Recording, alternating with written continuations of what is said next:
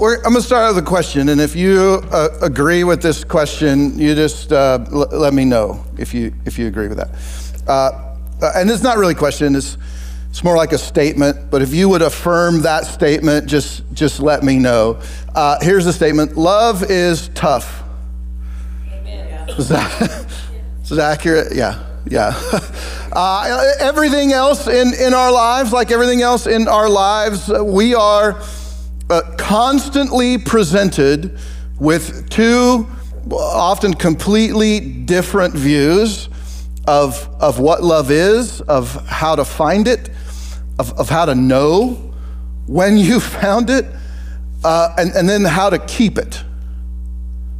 This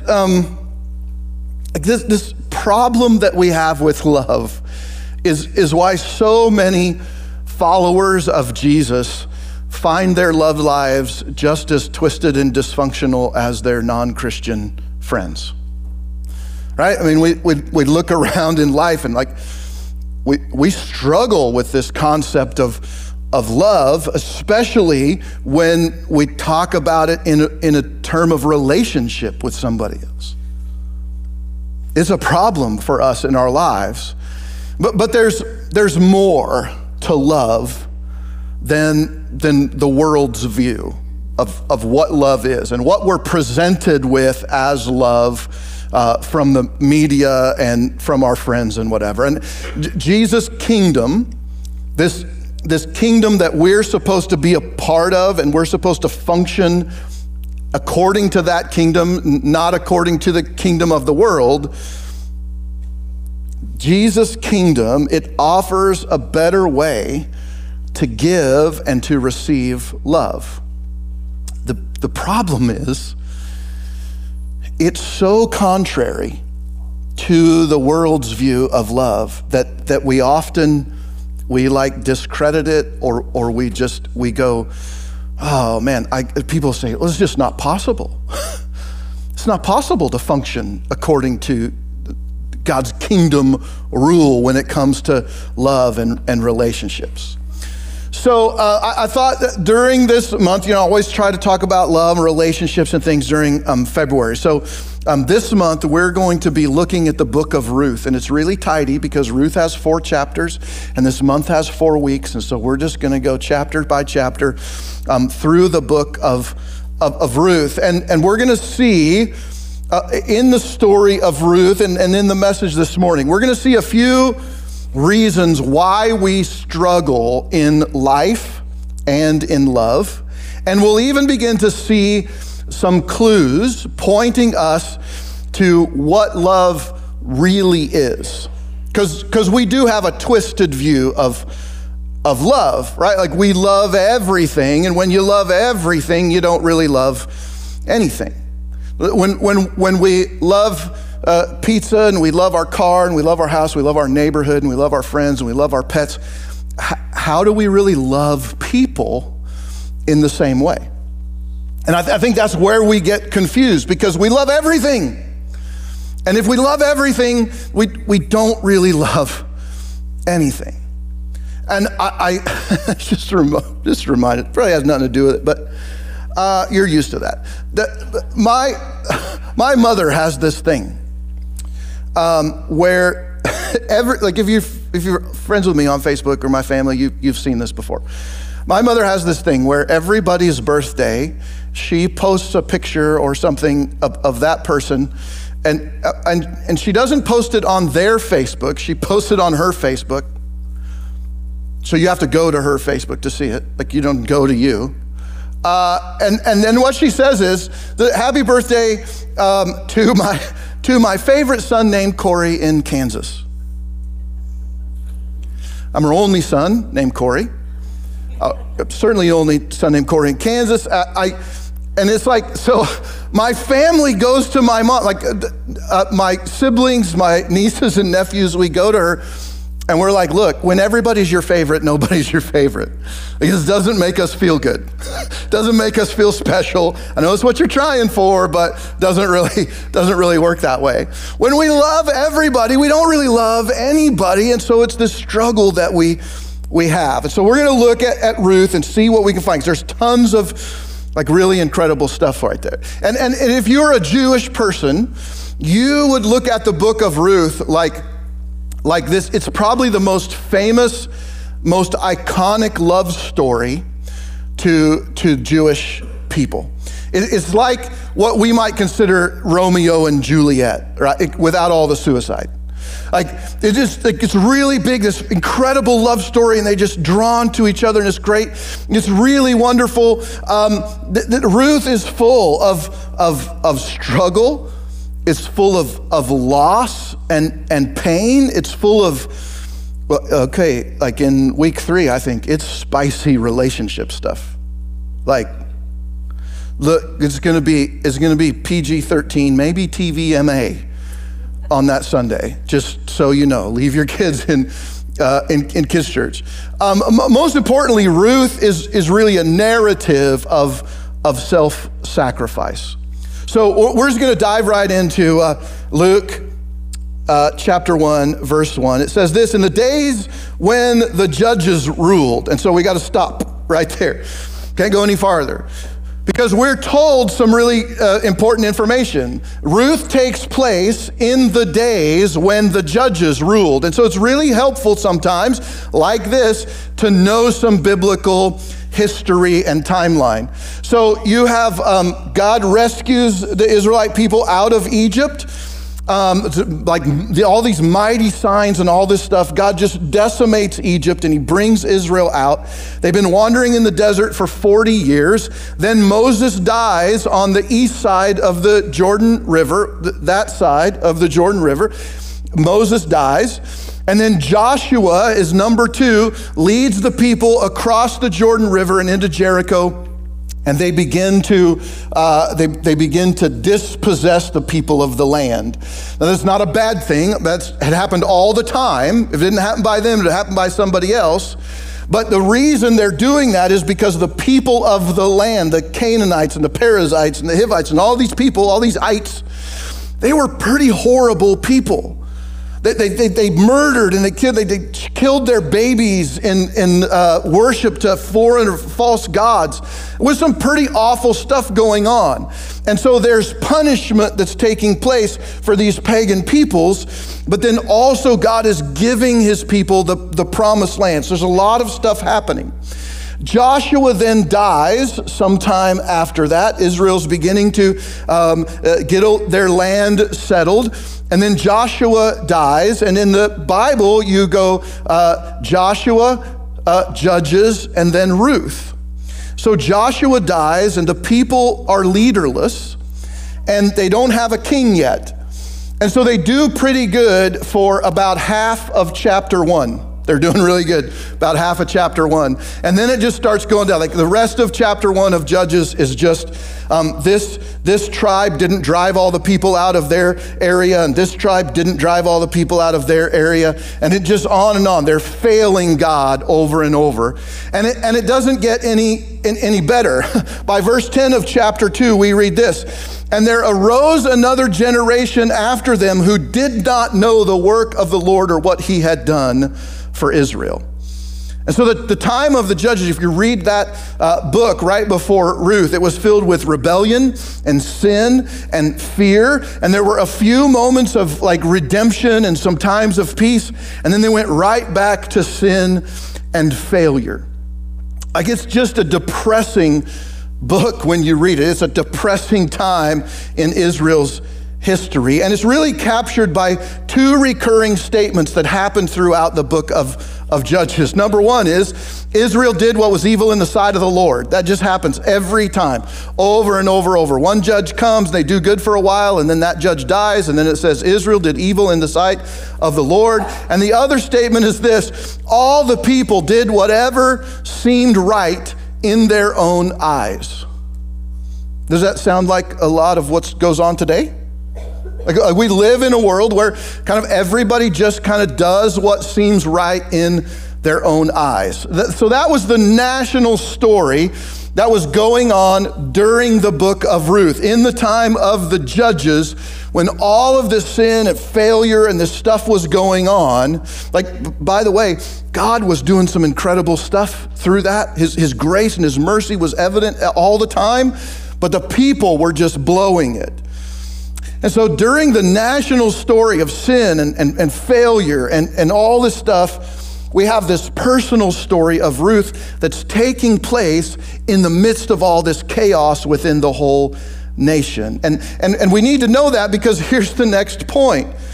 That there was a famine in the land, and because of the famine, Naomi and her husband and her 2 sons, they sojourned, they moved to this place called Moab. So there's a famine in Israel, and to get out of the famine, to be saved from the famine, they moved to this place called Moab. Now, again, it's helpful to know where things are in Israel when you're reading stories like this. So Moab, this family lived in Bethlehem, and we know about Bethlehem because that's where Jesus is born, right? Bethlehem is just a few miles south of Jerusalem, kind of southwest of Jerusalem. And Moab is across the Jordan River from where Bethlehem is. They're almost straight across. It's kind of a journey. You got to go up kind of over the Dead Sea and across the Jordan River to get to Moab. But the point is, if there is a famine in Israel, there is absolutely a famine in Moab. So their move makes no sense. Why in the world would they go to, they're moving from one place that's experiencing this terrible famine to another place that's experiencing this terrible famine. And so we have to go, why would they move to another place? Why would they try and get out of this famine by moving to another place with a famine? And so we have to ask the question, why did they do it? Well, there's a couple reasons. One of those reasons could be that they believed that the gods of Moab were going to show up and rescue those people sooner than the God of Israel. Now, remember what's going on in Judges. People are rejecting God, and they're sinning, and it's a terrible kind of thing. And maybe they felt like God just wasn't doing what they thought he should do, and that the gods of Moab were going to. We don't know. But there's another reason they might have gone to Moab, and it's because God already kind of gave a prohibition to his people of going back to Egypt.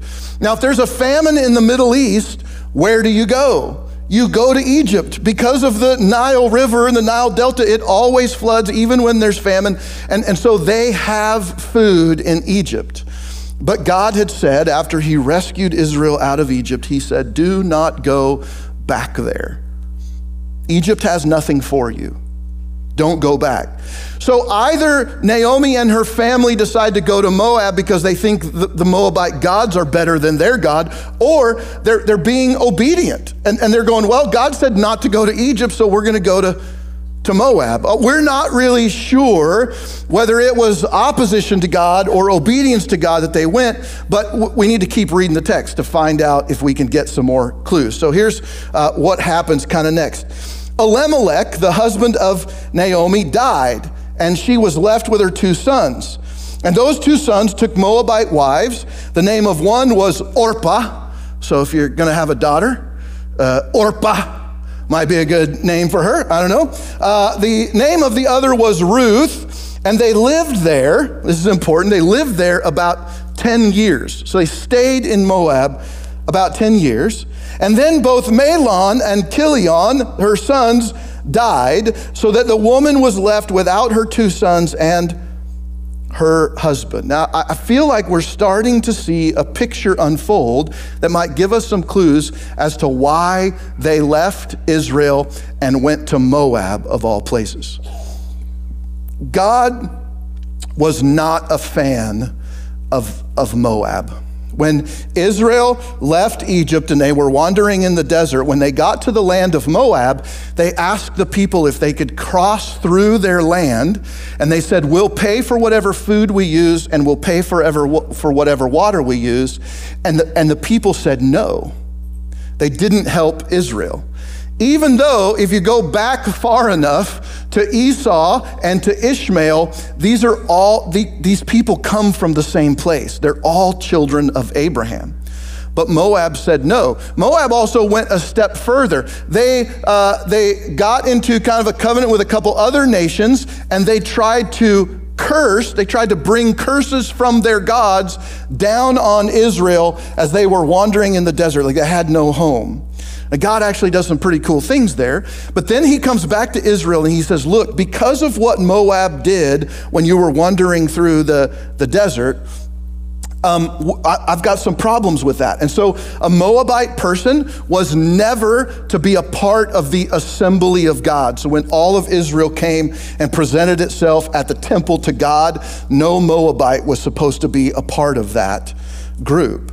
The other thing that God said was that you are not supposed to marry anybody outside of the nation of Israel. And God said that not because he hates people outside of Israel, but because he said, I know that if you give your sons to marry their daughters or you give your daughters to marry their sons, they're going to lead you astray to follow the false gods of the nations that they serve. And I don't want you to do that. That's going to be bad for you. So I want you to marry within the nation of Israel. So there's some big things going on here. There's a famine in Moab like there is in Israel. There's these prohibitions against Moab coming in and being a part of the assembly of God. And then there's this prohibition against marrying people. And we're just like ticking off the boxes from Naomi and her family, going, yeah, they blew that one. Yeah, they blew that one. Yeah, they blew that one. Like this personal story of Naomi seems to be a reflection of the national story that's going on with everybody in Israel. And so I think Naomi and her family moved to Moab, and they don't just try to outlive the famine. I think they get comfortable. I think, as a matter of fact, I think they decided they were going to just stay in Moab, that they were going to live there. Now again, that's a little bit of a problem because in that day, they had this idea that gods were national and they were kind of tied geographically to a location. And so if you moved from one area to another area, you kind of had to switch gods as well. So there's a whole bunch of stuff going on in this story about Naomi, and we're only just a few verses in. Even though Naomi's family may have been being disobedient to God, we really get the feeling that before her sons die, everything's going good for her. Like they've left God, they're doing their own thing, but life is pretty good. Like they have no complaints. Yes, Naomi's husband died, but she has these two boys who are taking care of her, and so there's no issues, and they've assimilated into Moabite culture. Everything is going well. They remained in Moab. They settled there for 10 years, and it was all fine until her sons die. And so whatever internal spiritual conflict Naomi and her family may have been having, it didn't motivate them to change their behavior, and so they stayed there. Look at verse 6. Then she arose. So her husband dies, that's still okay. Her boys are taking care of her. Then her boys die, and then they begin to have a problem. She arose with her daughters-in-law to return from the country of Moab. So she's going to leave Moab, and she's going to go back to Israel. For she had heard in the fields of Moab that the Lord had visited his people and given them food. So Naomi now is out in the field. So she has gone from everything being fine and being provided for by her two sons. Now she has to work in her old age. She has to work to provide for herself because she doesn't have any men in her life anymore. And so there's nobody there kind of caring for her needs. But when her sons die, things get bad, and now she has to work. She has to be a hired hand in the field of somebody in this godless Moabite nation. And I think it's looking more and more, at least to me, like Naomi and her husband were violating God's law kind of on purpose. But because things were going well for them, there wasn't any reason to change. And the sad reality is for Naomi and her family and for us that we often ignore our sin until there's pain. Like we ignore our sin problem until there's pain. And we think, well, I'm not hurting anybody, so who cares?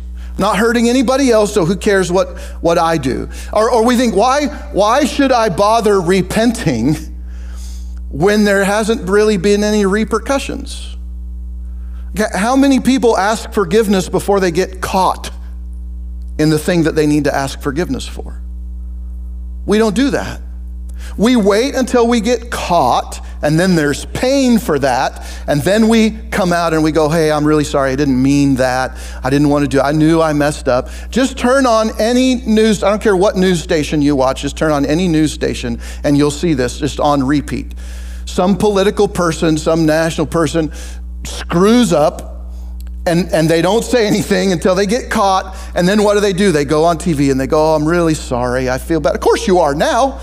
But you're sorry because you got caught. You're not sorry for the thing you did wrong. And so we get comfortable in this stuff. Like we're fine in our sin as long as we're fine in our circumstances. Yikes, that kind of hurts a little bit, doesn't it? We're fine in our sin as long as we're fine in our circumstances. But because Naomi began to experience pain in Moab, then it becomes a problem for her. And Naomi was facing this problem. Without a man in her life, she was an alien in a foreign land, a pagan foreign land, and she was a widow and had no means of improving her situation. So while she's working as a servant for somebody else out in the field in the heat of the day, she hears that the famine in Israel is over. And my guess would be that it had probably been over for quite a while. She just didn't care until now. Because remember, there hadn't been any pain in her life until now. And now there's pain, and now she goes, oh, hey, well, maybe things are better back in Israel. And so she decides to go back to Israel because at least maybe she's got some other family there, and maybe God will welcome her back and take care of her. And so these three women, Naomi and Orpah and Ruth, they leave Moab and they head back to Israel. It's a pretty good journey, especially for a lady who's a little more advanced in years. And on the journey, Naomi kind of does the first thing that kind of seems like she's thinking about somebody else instead of herself or her family. And so as they're on their way, Naomi begins to think about what life is going to be like for Orpah and Ruth back in Israel. Because again, God has some very specific rules and commands about Moab. And so Naomi realizes that if she takes her daughters back to Israel, number one, they're not going to be accepted by her God. That's what she thinks. They're not going to be accepted by God. Number two, because they're not accepted by God, they're not going to be accepted by any men. There's not going to be any men that marry her daughters, her daughter-in-laws, because there's been a prohibition against marrying outside of Israel, and especially Moabite women. And so she begins to think about all this. What's this going to mean? We're going to get back to Israel. There's going to be 3 mouths to feed. We're going to have to either work like we did back in Moab, or we're going to have to beg. Like, this is not a good life for these 2 daughter-in-laws of mine. She knows it's going to be hard for her, but she begins to think about her 2 daughter-in-laws. And so she stops and she says, okay, look, this is silly for you to go with me. You 2 need to turn around and go back home. You need to go to your father's house, and you need to be accepted back there. And then you need to try and find other husbands and get married and have a life for yourself. You need to have a shot at having a life and having children and growing old. Like, you need to go back home. And so there's this scene where she makes this plea to them, go back, and Orpah cries a little bit.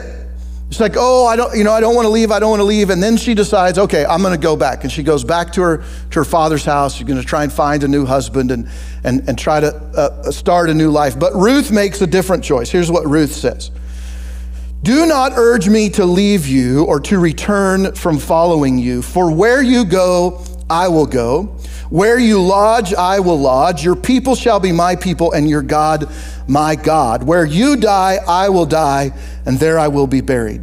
May the Lord do so to me and more also, if anything but death parts me from you. And when Naomi saw that she was determined to go with her, she said no more. Now, Ruth's decision to go with Naomi is an incredible act of self-sacrifice.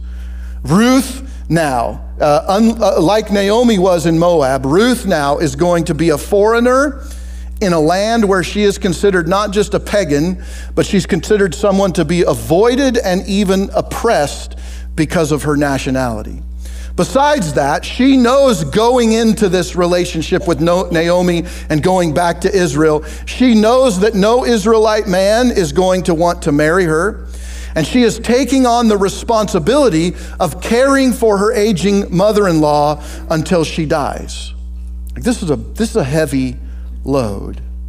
A pagan woman acting a lot like the kind of people that God told Israel they should be. This is kind of interesting, because that's not what we think, right? Because we think, well, we're Christians, we're God's people, we're doing the right thing, and everybody else outside the walls, well, they're sinners and they're not doing anything right. And yet we find this woman, Ruth, who's acting more like an Israelite than the Israelites in the time of the judges. And so in verse 13, Naomi says this, she said, the Lord has broke out against me. And then she tells Ruth, she says, look, go back to your home and your own gods. And she says it almost like she thinks that the gods of Moab are an acceptable replacement for the God of Israel. And in the end of the chapter 1, Naomi has this thing where she kind of gets back and she says, my name, Naomi, which has a very nice meaning. I think it means, I can't remember now. It means peace, kind of like that. Like everything's good.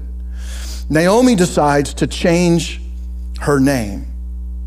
And she will change her name, she's going to say, because the Almighty has dealt bitterly with me. She says, I went away to Moab full, but the Lord has brought me back empty. The Lord has testified against me and brought calamity upon me. And so Naomi at the end of the chapter is going to change her name to Mara. And the name Mara, or the word Mara, comes up in a couple other places in Israel's history, even short as it's been. When Israel leaves Egypt, the first place they go to find water, the water is bitter. They can't drink it. And they called that place Mara because it means bitter. But then if you go to Leviticus, Deuteronomy, you find there's another story where God says, look, if parents have a son who is rebellious and stubborn, and he won't listen to direction and he won't follow his parents' rule, then you take them before the elders. Now remember, this is about 3,000 years ago. This is a rough time, all right? So it's not today. It doesn't work today, but it worked back then. So if you have a rebellious and stubborn son and he just won't listen to you and won't do what you say, then you take him to the elders of the town and you present your case, and if they find the same thing, they're supposed to stone him, like kill him.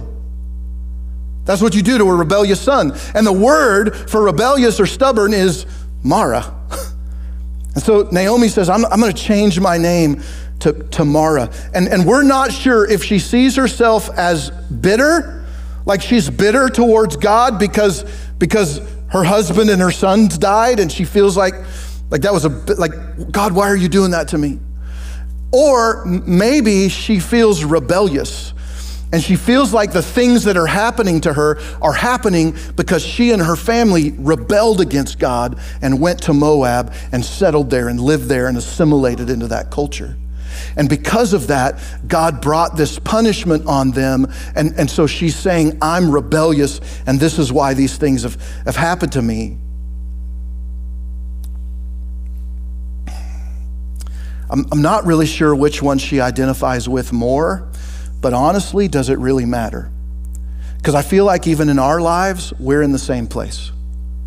We do things that we know we probably shouldn't do, and then something happens, and we either feel mad at God because he allowed this to come into our lives, or we feel like we've been rebellious, and so God is punishing us.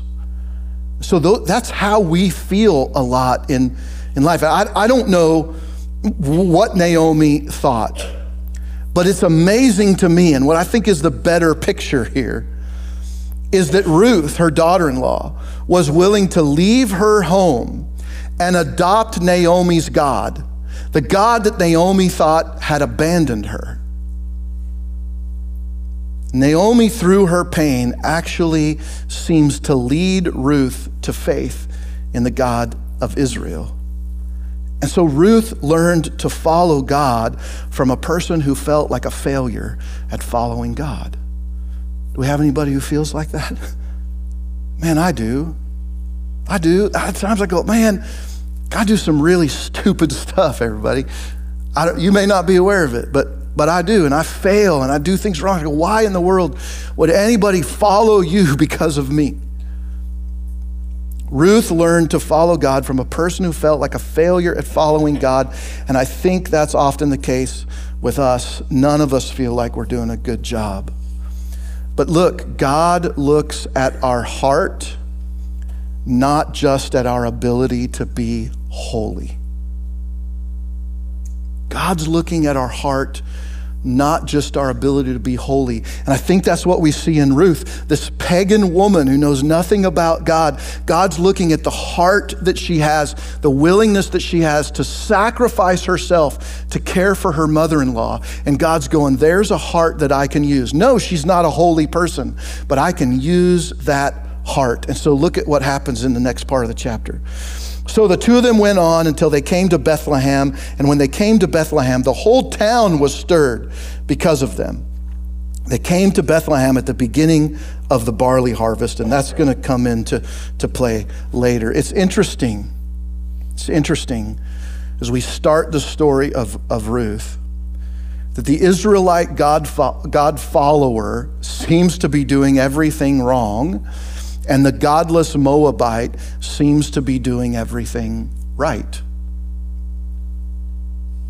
What we see in Naomi is bitterness and hopelessness, but what we see in Ruth is self-sacrificing, this heart that says, I'm going to go with you, and I'm going to serve you until I die. I'm going to take care of you, and I'm going to protect you until I die. And so here's the deal. Real love doesn't ask, what will I get? Real love asks, what can I give? Ruth was willing to give the rest of her life to care for Naomi, even though it meant she wouldn't have a life herself.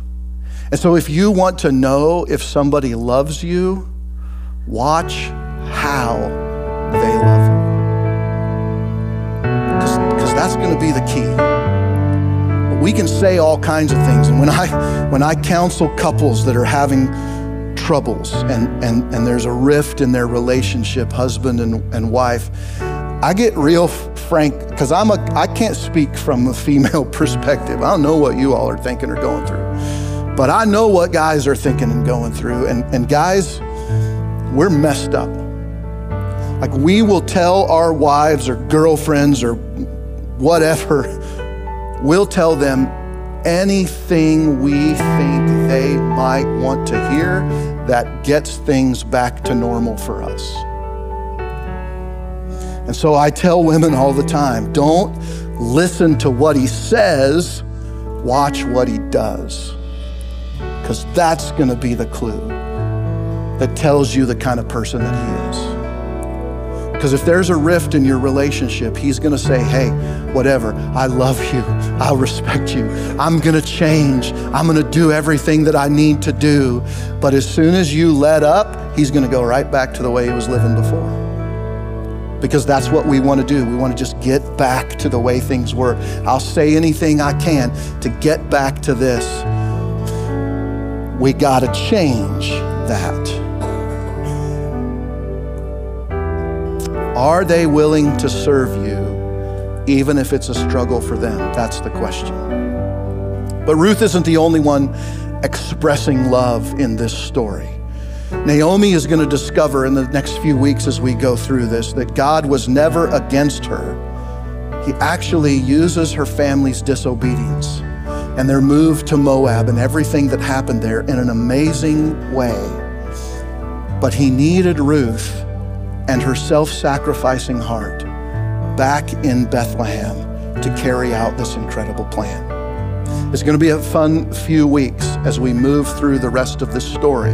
We're going to learn some really cool things about love and how it works and relationships, and hopefully it's a benefit to you as we go through this. But stick around, because Ruth is an incredible story and we're going to learn a lot from it. Let's pray. God, I thank you for just loving us and loving us in a much better way, even than Ruth loved her mother-in-law, Naomi. You love us through our sin and our failure, and you're constantly calling us back into that relationship, and you sacrifice over and over and over again for us. It's an amazing story, God, that you would call somebody who was not a part of your people and your nation, that you would call them because you see the kind of heart that is in them. It really is the heart that was in Abraham and the reason you called him in the first place. So God, help us to remember that just because we come to church, it doesn't mean we're perfect, that we've got it all figured out. And there's lots of times where you are moving in the lives of people who have never stepped foot in a church building, but they have a heart that you can use. Help us seek to have that kind of heart. In Jesus' name, amen.